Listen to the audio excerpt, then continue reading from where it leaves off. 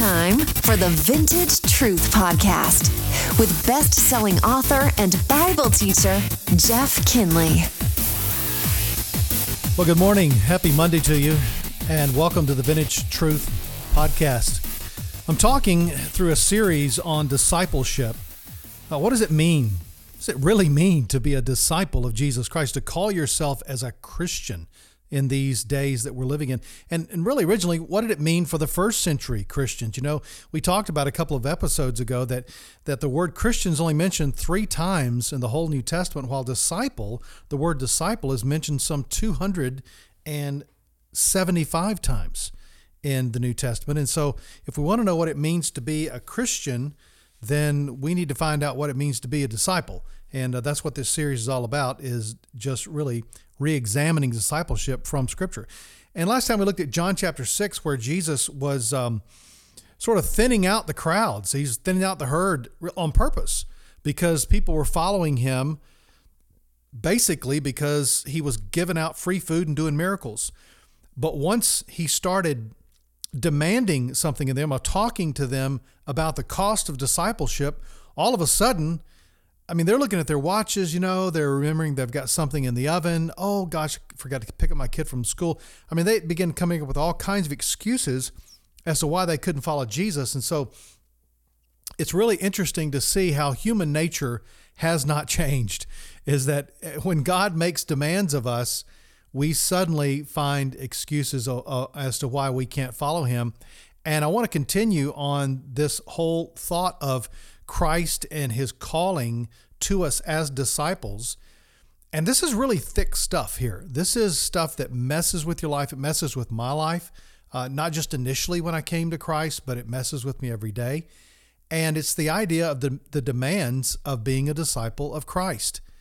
And we're going to be in Luke chapter 14 today, and perhaps on Friday as well. I have a feeling that we won't get too far into this in terms of completing it. But Jesus Christ begins to lay down some, not just conditions for being a disciple, but more characteristics of those who are true disciples. To come to Christ, we believe in him. We put our trust in him. There's no work to do. There's no add-on thing to do. And we don't guarantee our salvation by something that we do after that. It's by faith alone, by grace alone, in Christ alone. But the kind of faith and the kind of trust that we have in him is the one that's ongoing. I mean, not that we don't have our ups and downs, but that we're moving in the same direction for the most part of our lives. And so in Luke chapter 14, Christ once again, it says in verse 25, "Now great multitudes were going along with him, and he turned and said to them." Now, once again, Jesus is going to go completely counter-cultural to modern-day Christianity. Modern-day Christianity is all about, now listen carefully, I'm going to tell you the secret to modern-day Christianity. Here it is. Ready? How many people can we get inside this building? That's modern Christianity right there.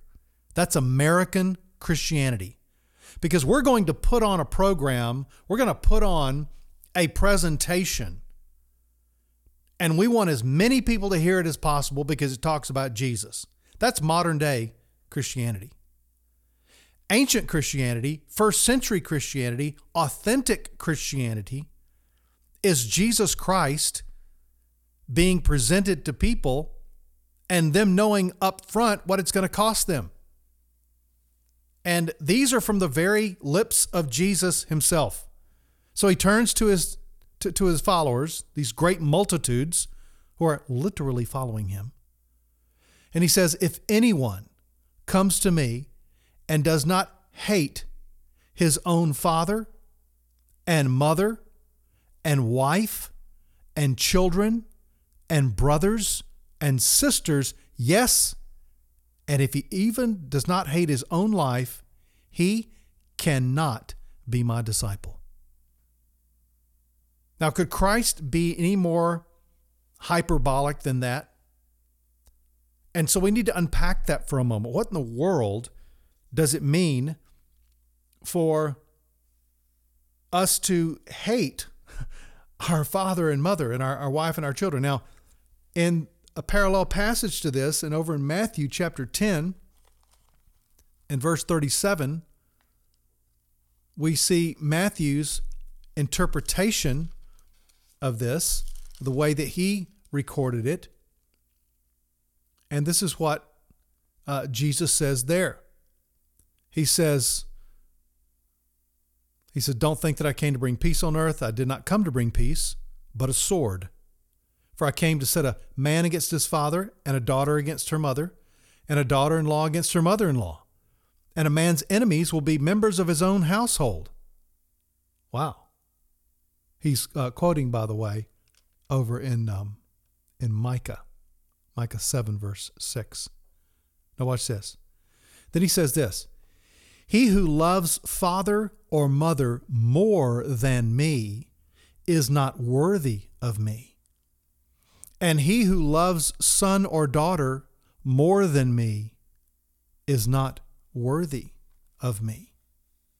So this word hate does not literally mean to have emotional hate, because he commands us to honor our father and mother. God does. So he's not contradicting himself. Okay. What he's saying is that the love that we have for him in pursuing him has to be so far greater than the love we have for our own family members, for the people that are closest to us in life, the people that we love the most, that the difference between those two loves almost look like hate. Because there's such a broad chasm between them. In other words, he's saying this, I want to be number one in your life. And number two, your wife, your husband, your kids, is so far down the list. I'm a big number one, Jesus says. And number two is just way on down the list. So think about this for a moment. How much do you love your kids? Man, I tell you what, when I became a father, I think I discovered what love really was. I mean, obviously I was married. I love my wife. But when I had kids, it's like opening up a door into a room of your house that you didn't even know really existed.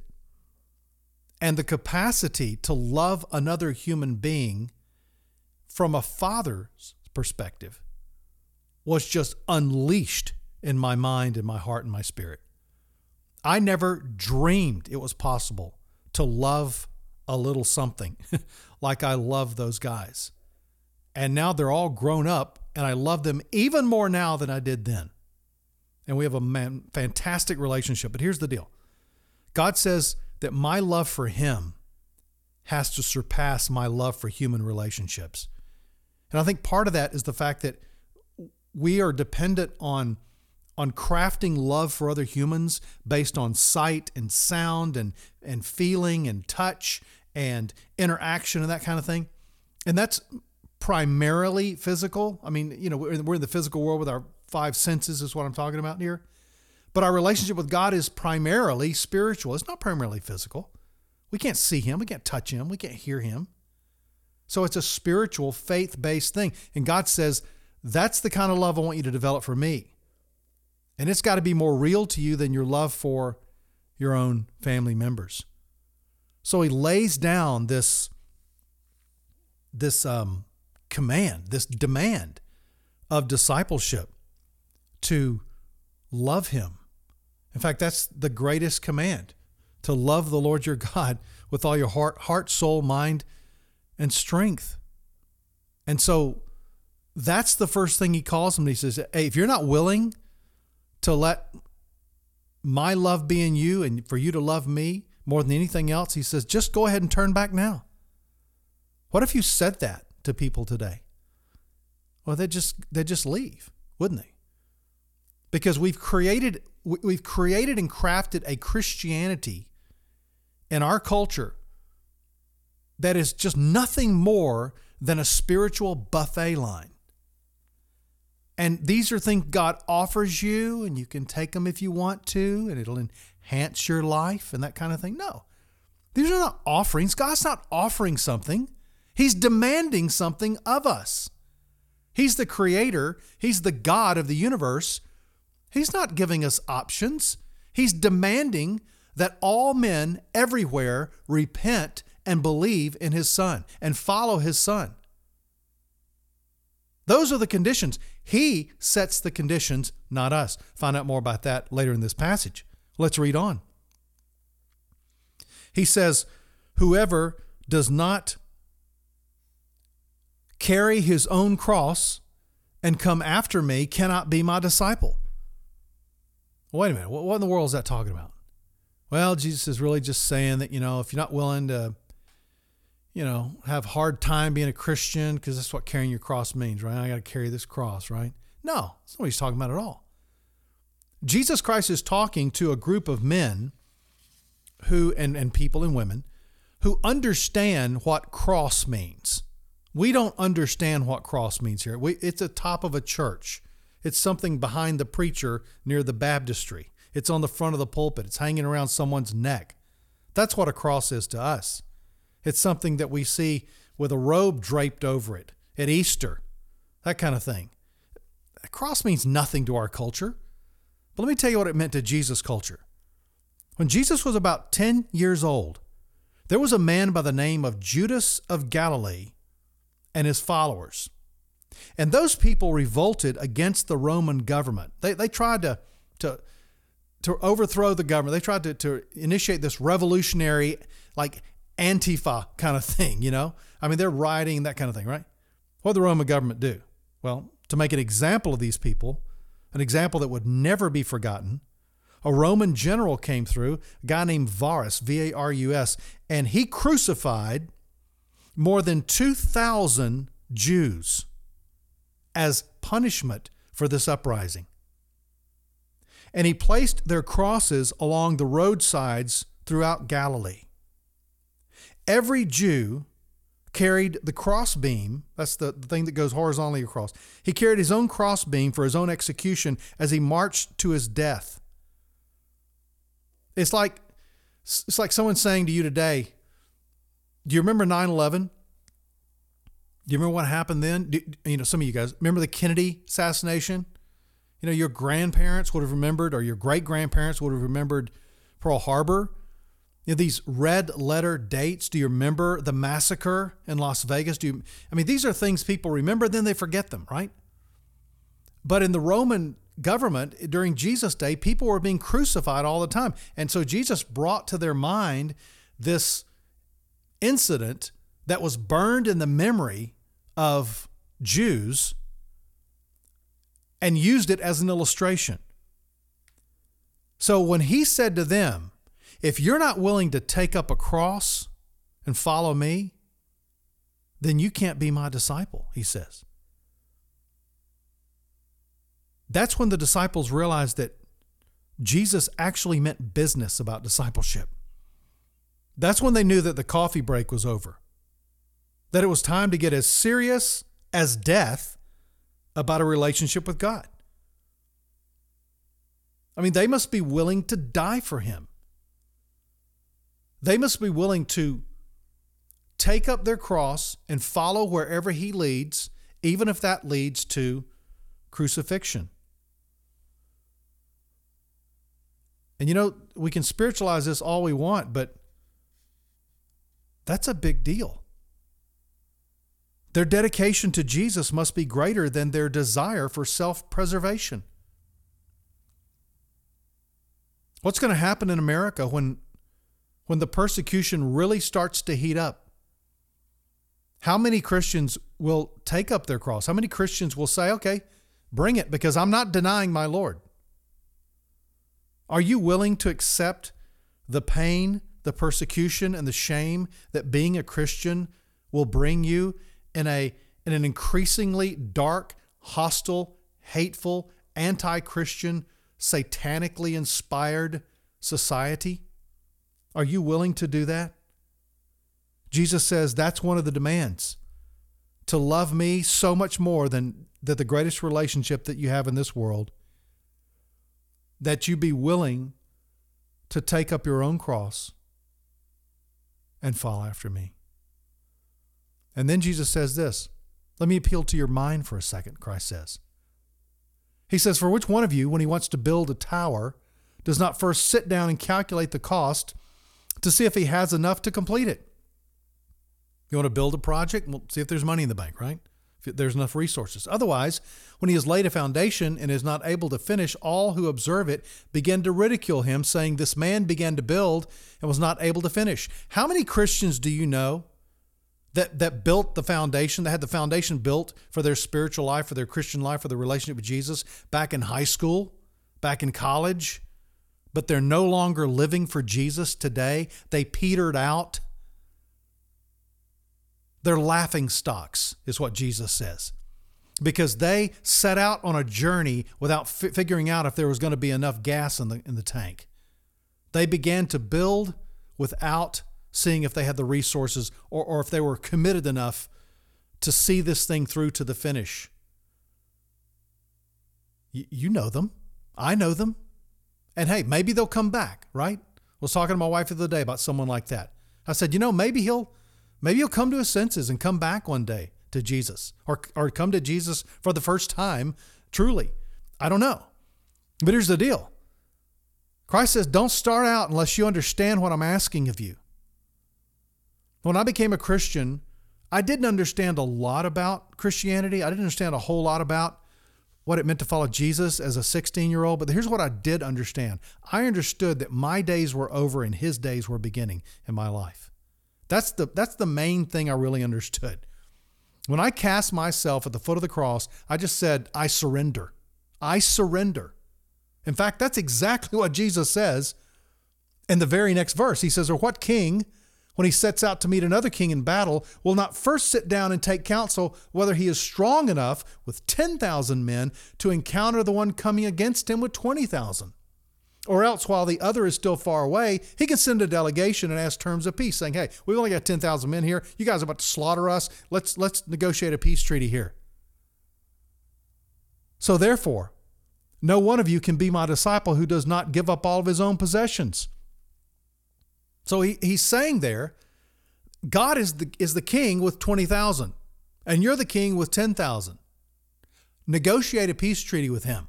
Surrender to him. Realize he is the stronger king in this battle.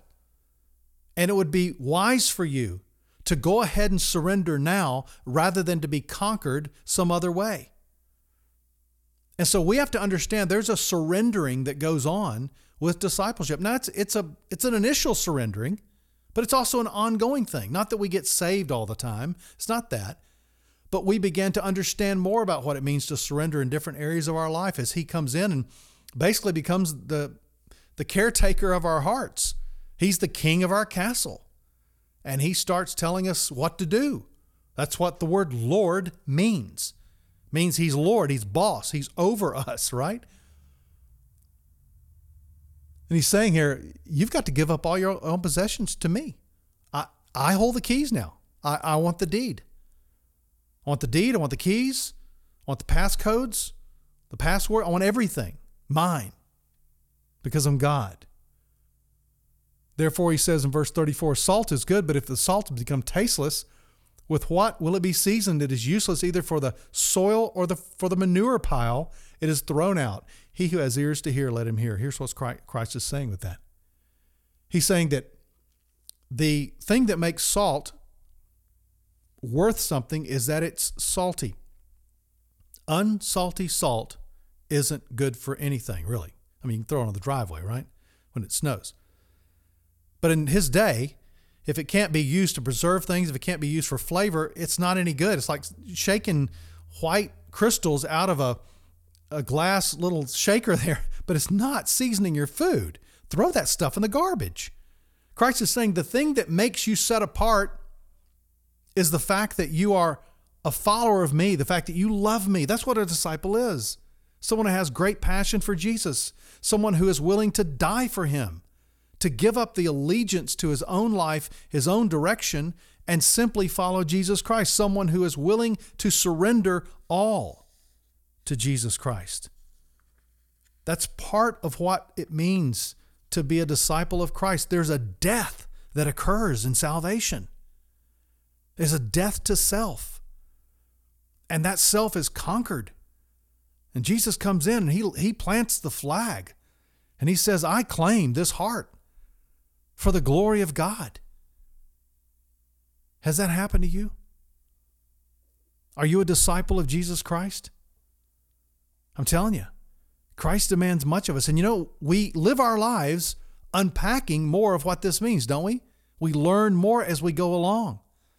But those are some of the demands that Christ makes of our lives. And those demands really open up a whole world of freedom, a whole world of liberty, a whole world of enjoyment. And as Jesus said in John 10:10, of abundant life we do get. There are benefits. But hey, Christ wants us to be willing to surrender it all to him. And when he said those things to the crowd, I guarantee you, they didn't stand and applaud. They didn't give Jesus a standing O. They gave themselves a big O, no. Is this guy really for real? Yeah, he's for real. Hey, we'll talk more about the demands of discipleship on Friday. I hope this has been an encouragement and a real challenge to you about what it means to be a disciple of Jesus Christ, and may you walk with him all week long. You can do this by the power of his Holy Spirit. I'll talk to you next time. Thanks for listening to the Vintage Truth Podcast. Please subscribe and share with a friend. For more about Jeff's ministry, go to jeffkinley.com.